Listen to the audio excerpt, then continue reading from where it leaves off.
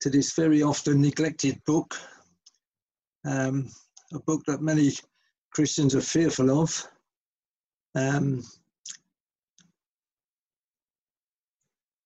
But I guess I was going to say we've got the easier part to look at in the letters to the churches, not so much stuff that we cannot understand. It's fairly straightforward.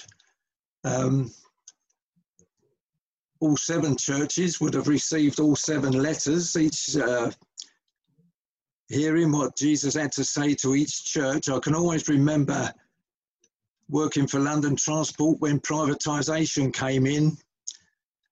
And the one thing they stressed in our particular company, when they split it up into the different private companies, they didn't want any of us to be heard saying, oh, well, at least we're no worse than them. You know, we don't want you comparing yourselves to the other companies. You set your own standards and you work to those standards, no comparisons. You know, we might be able to learn from them if they do things better, but no comparisons. And it was interesting just this week, something I've never really, I guess, never given a great deal of thought to, but I was listening to, and I've stolen it really from Alistair Begg. I was listening to him, and he was saying, you know, how Christians compare their Christian life, how they compare themselves as to whether, you know, we think we're up to scratch or not. And he said the last thing you do is to compare yourself with a next door neighbour or somebody down the street. You don't compare yourself to somebody who sits next to you in the pew in church. The only way you will know if you are truly converted is to compare yourself with your old self. Has there been a change in your life? And that is the standard. We need to know if there's been true conversion. What were you? What are you now? That is the only comparison that we ever have to make. And it would have been the same with these churches. As Jesus wrote to specifically to each church, they weren't to compare themselves with the one down the road. They were to listen to what Jesus had to say about them. I wonder if I can just indulge you for a while. I don't know, hands up, has anybody actually ever been to Ephesus, had the privilege of going there on holiday? Is your hand up, Chloe? Oh yes, she has, good. Well, you need to listen to this first, but anyway, but I'll just a bit really from Tom Wright on not his actual commentary, but how he starts off a bit of commentary on this letter. He says, the first time I visited Ephesus, I was overwhelmed with the size and scale of the place. Massive buildings still stand, dating back to the 1st century and beyond. The amphitheatre alone takes your breath away. Streets, houses, shops. It's possible to get a very good picture there of what life was like. There is a gladiator's graveyard, indicating how some of the population spent their free time. The Temple of Artemis, the Greek name for the Roman goddess Diana, was one of the wonders of the world, and the Romans, when they established temples to the city of Rome and to the emperor, did so carefully within the massive precincts of Artemis herself. The population of the city in the 1st century has been estimated at around 250,000. It was the local capital, the most important city in the whole of Western Turkey. The one thing you don't see today in Ephesus or in the surrounding modern towns and villages is an active church. To begin with, this may not seem odd, but Ephesus had been one of the major centres of early Christianity. By the early 2nd century, Christian writers were holding up Ephesus as a great example of Christian faith, life and witness. For several centuries, it held a position of preeminence, and one of the great 5th century church councils was held there in AD 431. Archaeologists have found a church building in the city, which may be where the council took place.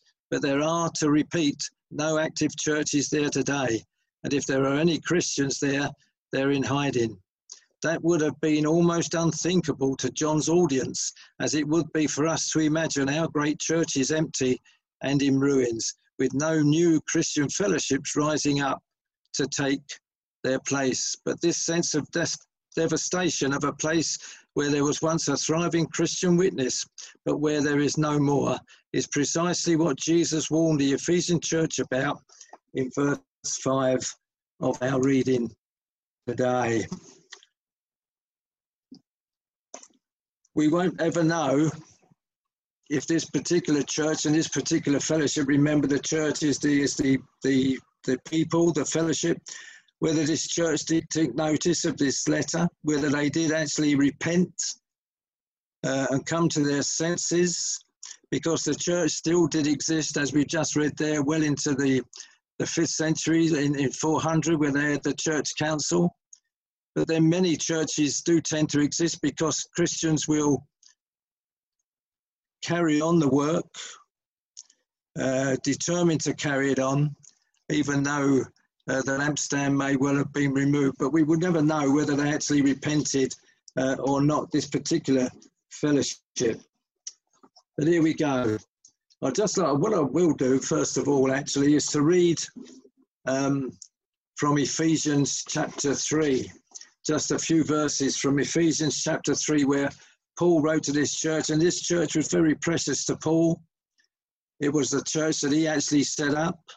He spent best part of 3 years there working together with the people.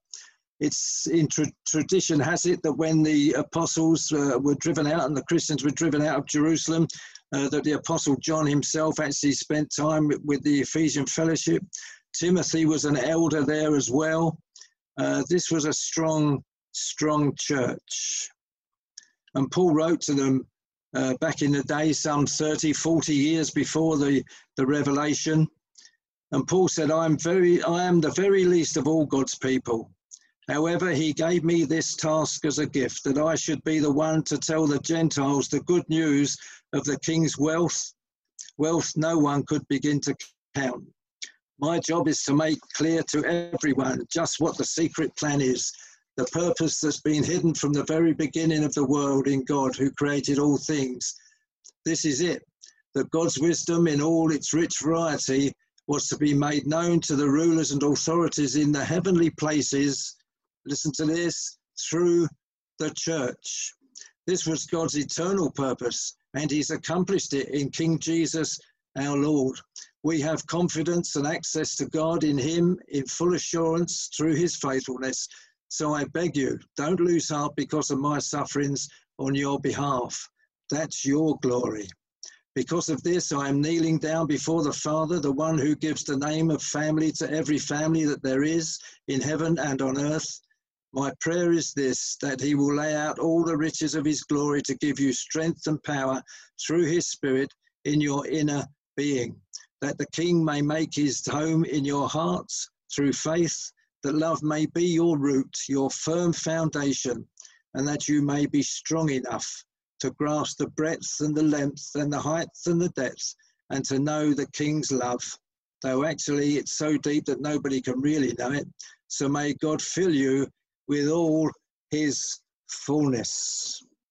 That was Paul writing some 30, 40 years before this revelation of Jesus Christ came to the church, rooted in love. Interesting on that first hymn, wasn't it? The word on the line, loveless in strength. Loveless in strength. Jesus speaking, tithe you Pharisees, you tithe your mint and your rue and herbs of all kinds, and you have sidestepped justice, mercy, and the love of God. Sidestepped God's love. Very interesting that every letter to every church in this revelation, I know what you're up to. Jesus in the first chapter there is seen by John walking amongst the lampstands, just as he walks amongst the churches. And it wasn't then, it's the same today. Jesus walks amongst the churches. Jesus knows what every church is up to.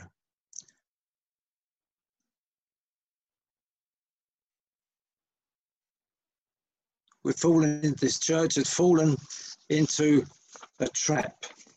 It had fallen into the same trap as the Pharisees had fallen into. Let's remember that as we look at these scriptures tonight, that God, Paul writing to Timothy, said that all scripture is God-breathed, and it's useful for what? Comforting.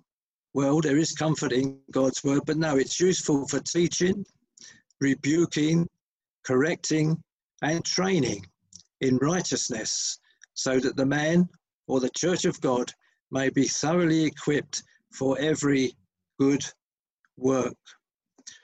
Quote Alistair Begg again, scripture is not meant to charm us, it's meant to change us.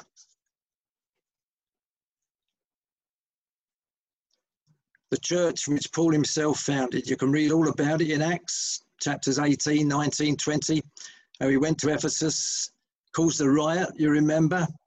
Ephesus was a little bit of a tourist attraction with this temple where people would go.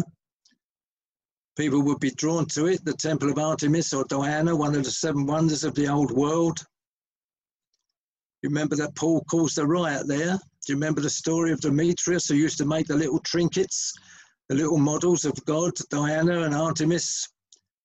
And Paul went in with this new message of Jesus, and many were turning to Lord Jesus. And of course, they were giving up on these things, and Demetrius was losing money.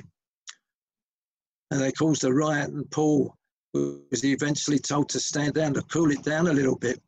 And eventually he was driven out. But the church was strong. The church was strong. People were being saved. All that was going on there. And it was getting bigger and bigger.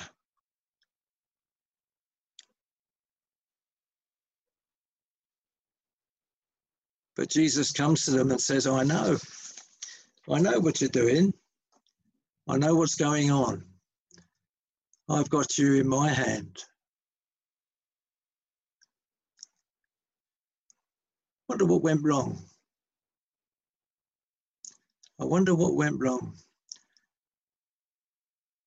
When you read it against some of the others, if you go to comparisons, which we shouldn't, but if we did, it really doesn't sound too bad, does it?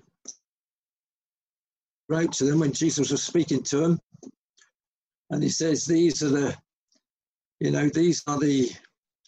words of the one who holds 7 stars in his right hand and who walks in among the 7 golden lampstands.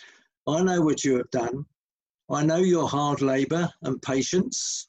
I know that you cannot tolerate evil people, and that you have tested those who pass themselves off as apostles but are not, and you have demonstrated them to be frauds. You have patience, and you have put up with a great deal because of my name, and you haven't grown weary. What a commendation. Will we be pleased with that at Great Parks? I think I would pretty much. Pretty good. You've stood up for the faith.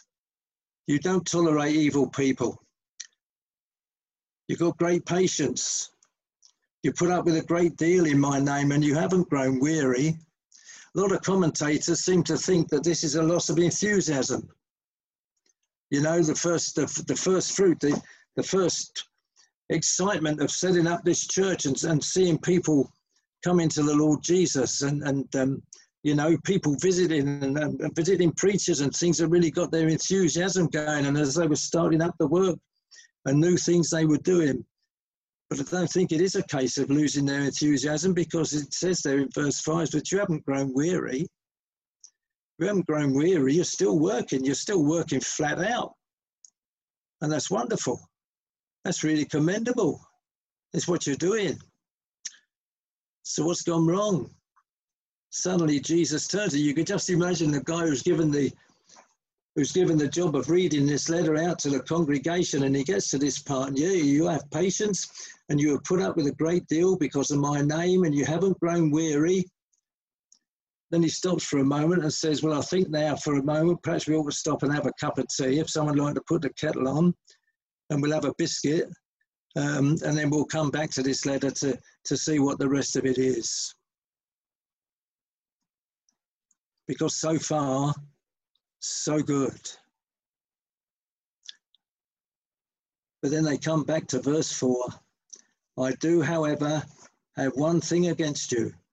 You have abandoned the love you showed at the beginning. You have abandoned the love you showed at the beginning. Doesn't say they'd lost it. Interesting, isn't it? Doesn't say they've lost the love. There's lots of little words that, you know, that various translations have used various words to describe this. I wrote one or two of them down if I can find them on my notes. There we go, stuck together.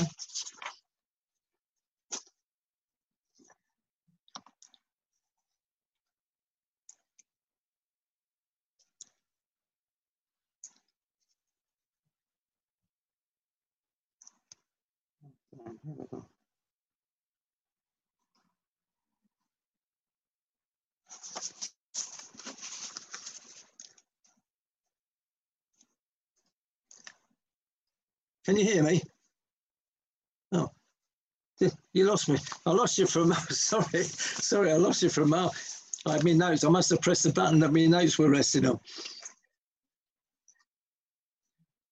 Yeah, they'd lost. They haven't lost. They haven't lost this, but they, you know, Jesus said, "I hold this against you. You've abandoned it." I still can't find a bit of paper, even though I pressed the wrong button. But all these various words that, you know, they'd neglected. They neglected God's love. And how easy is that? How easy is that to actually get so engrossed in working for the Lord? How engrossed in your work and what you're doing that suddenly these things begin to take preeminence. Take preeminence over our worship, over our adoration, over our love for the Lord.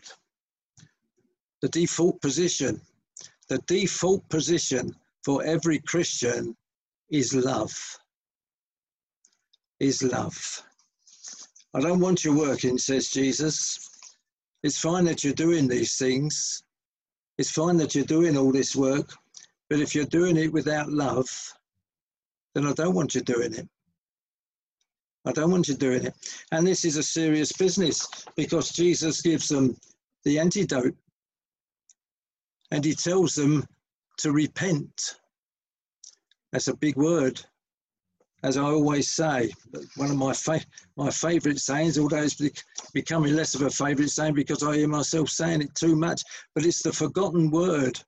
It's the forgotten word of the 21st century church. We don't teach people, we don't bring people to that point of repentance.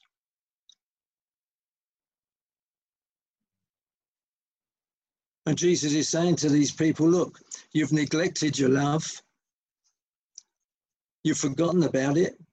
And it doesn't say it's just been done or the devil stepped in and it's him who's caused this, it's you. It's your responsibility and you have neglected your love. You're doing all this, you're going through the motions. It was a wonderful, I'll try and find that without losing myself again. There's a wonderful saying I came across, never heard this before. But somebody says that this church has fallen into mechanical orthodoxy. Mechanical, they were just going through the mechanics of running a church. They're just going through the mechanics of running a church. In many respects, this would eventually have led, and possibly even had led to, the fact that they didn't realise and they'd forgotten why they were running a church.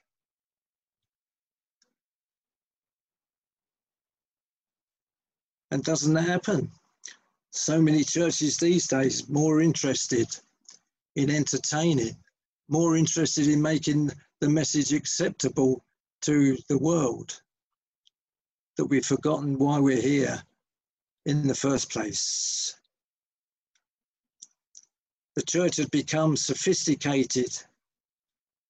Perhaps the church had begun to entertain more than teach, becoming more appealing to the word.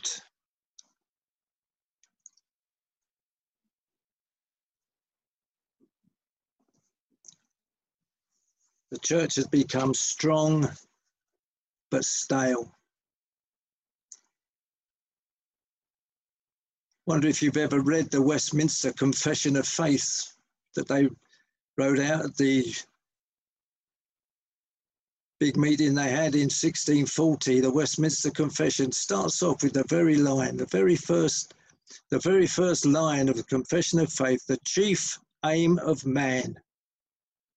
The chief aim of man is not to overcome evil people or to test those who pass themselves off as apostles, or to have patience,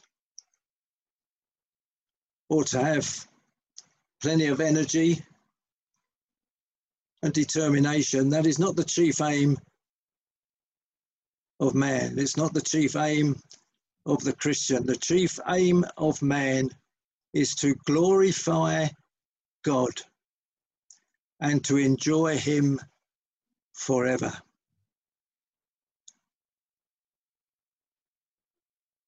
And unless you're enjoying God,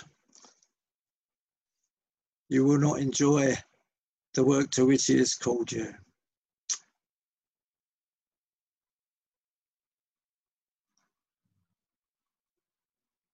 The onus is on the church. The onus is on us as individuals. It is them that has neglected. It is them that's abandoned their first love. Now it's up to them to get it back. And Jesus is telling them that first love is really what he holds against them, because they've neglected it for all their good works, for all their good works, for all the time that they're putting into running this church, for all the time in building up this church, for all the things that they've got right. This one thing he holds against them, and if they don't put that one thing right, he will come and take the lampstand from their midst. That's how serious this is. And what does he say? What does he say? From verse 4, I do, however, have one thing against you. You have abandoned the love you showed at the beginning. So, remember the place from which you have fallen. Repent and do the works you did at the beginning. If not, if you don't repent, I will come and remove your lampstand out of its place. Now, when I said that we don't know whether this church did actually repent, and you think to yourself, well, hold on a minute, 400 years down the line, it was still going. Well, 400 years is nothing in the sight of the Lord, and it's quite possible that they didn't repent, that the lampstand was removed, or they did repent and the Lord gave them that time. But we don't really know, we can only speculate. But here what they had to do, they had to remember the height from which they had fallen. And there's real resonance here with the story of the prodigal son, isn't there? Do you remember when he was sitting in the pigsty and eating the pig food? He remembered. He remembered the height from which he had fallen.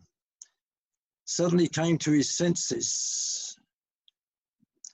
Even my father's servants are better off than what I am now. So what did he do? Well, he repented. That's when he repented. Because repent means to turn around, change your ways, walk in the opposite direction. So he got up and he walked away from the situation in which he was in, and he returned to his father. And the good thing is that Jesus warns people, doesn't he? It wasn't a question here of, well, you're doing all right, but no, you've lost your love, so hard luck, boys, out you go. No. Here it is. You're disappointing me in this respect. I really do hold this against you, but if you put it right, then you can go again. And Jesus restored, just as the Father restored the Son to his rightful place in the home, God will restore us and his church back to what it should be.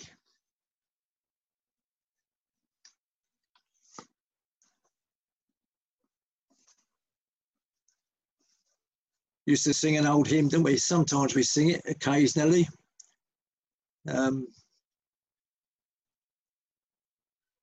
Standing on the promises of Christ my King, through eternal ages let his praises ring. Glory in the highest I will shout and sing, standing on the promises of God. And that's really cheerful, isn't it? Really builds us up, gives us great encouragement. Well, I tell you what, there's a promise here that you wouldn't want to be standing on. And the promise is, I will come. I will come and remove your lampstand out of its place. There's two particular things here that are common to all these letters, apart from the two where there is nothing that that Jesus holds against them. But there's for all the churches, all 7 of the churches, Christ comes and says, I know what you've been up to. He keeps an eye on every church, and he always ends each letter to each church with, let anyone who has an ear to hear listen. And in the churches that he has things against, there's that promise that I will come. Unless you put things right, I will come and I will do it. I don't want to make light of things, but a saying kept recurring as I was preparing this word and as we come to the end of this talk. There's been so much talk, hasn't there, about no deal would be better than a bad deal. And I think Jesus tells this to the church, you know. No church is better than a bad church. No church is better than a church that is preaching a false gospel, that isn't preaching the truth. And that's exactly what Jesus will do. He will close that church. He will take that lampstand away, and they will not be representative of him on the face of this earth. He ends each letter, as I've said, he ends each letter with those that have ears to hear, let them hear. I think all 7 of these letters went to all 7 churches. I can't imagine that the whole 22 chapters were ever written out 7 times for each church to receive its own copy, because don't forget, it wasn't just the letters to the churches, it was the whole of the Revelation that John was writing down here. You know, this church at Ephesus, when Paul wrote to them, didn't he, and said that your love is rooted in Christ. This church at Ephesus, over the 30 years or so, 40 years, has lost its most valuable asset, love. It had moved away from it. It neglected it. It had neglected it. How do we neglect the love? If we looked at a church today, if we looked at our own place even, how could we be accused of neglecting our love for God? We'll become very sloppy. We become very sloppy in our spiritual work. We become very sloppy in our worship. We become very blasé about breaking bread. We show very little respect when we come together to offer up our worship and our praise to our Lord Jesus. We really don't give it the respect, or indeed him, the respect that we need. Now, I'm not accusing, I'm not pointing fingers or anything. I'm not saying if we've got an ear and Jesus is speaking to us, we need to hear it. It may not be that he's talking to Great Parks. I don't know what he would write to Great Parks at this stage. But we need to hear as we go through these 7 churches, because these letters have been preserved for us in the 21st century. And we need to listen, because this is Jesus. This is Jesus speaking to his churches. And if he was to point the finger at Great Parks and say, I know what you're doing. I know all that goes on at Great Parks, but we need to hear what he goes on to say. We need to be listening to what he does. And that's another fact, isn't it? You know, if we lose our first love, you can always tell. It was interesting I think during the week, I don't know how many of you have tuned in.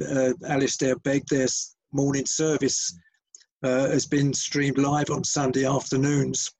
He preaches to an auditorium that has 1,750 seats in it.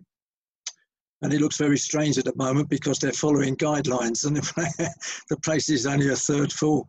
But 1,750. But he preached a sermon a couple of weeks back, which must have been quite an old sermon, because he was saying how 900 people attended every Sunday morning.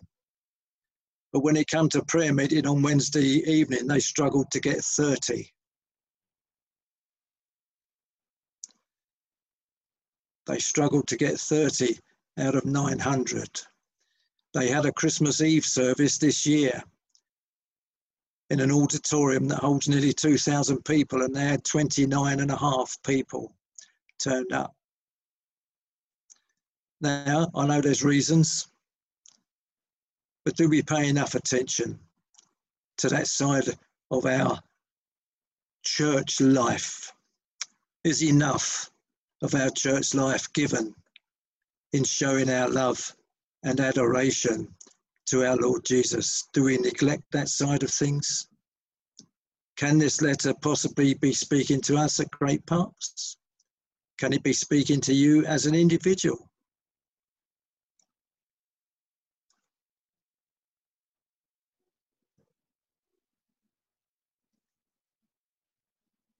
We face facts today, don't we? We really only have to look around our country. I can always remember when I was driving a bus, I used to drive past in Southall in West London, a place known as Little India. And I can always remember when the Salvation Army all closed down and it became a Hindu temple. And the country is littered with buildings such as that. As the church is dying, why is it dying? Because it has lost its love for the Lord? Because it has neglected to show its love for the Lord? Many carry on, many endure. That's why it becomes hard work. People determined to keep things open. That's why churches carry on, but they got the lampstand as Jesus removed the lampstand from that church. Are we listening? Do we have ears to hear?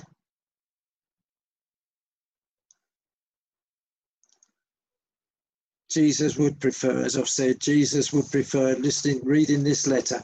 He would prefer a church to die rather than have one that proclaimed false hope to a world that is in need of the love of a Saviour.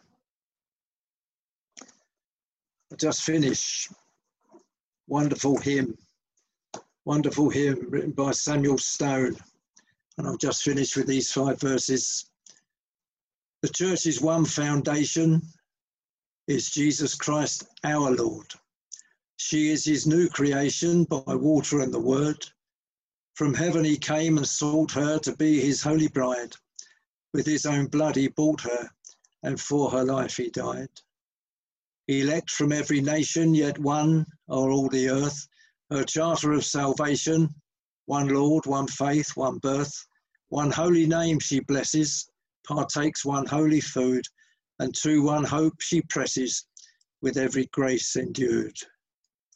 Though with a scornful wonder men see her sore oppressed, by schisms rent asunder, by heresies distressed, yet saints their watch are keeping, their cry goes up, how long?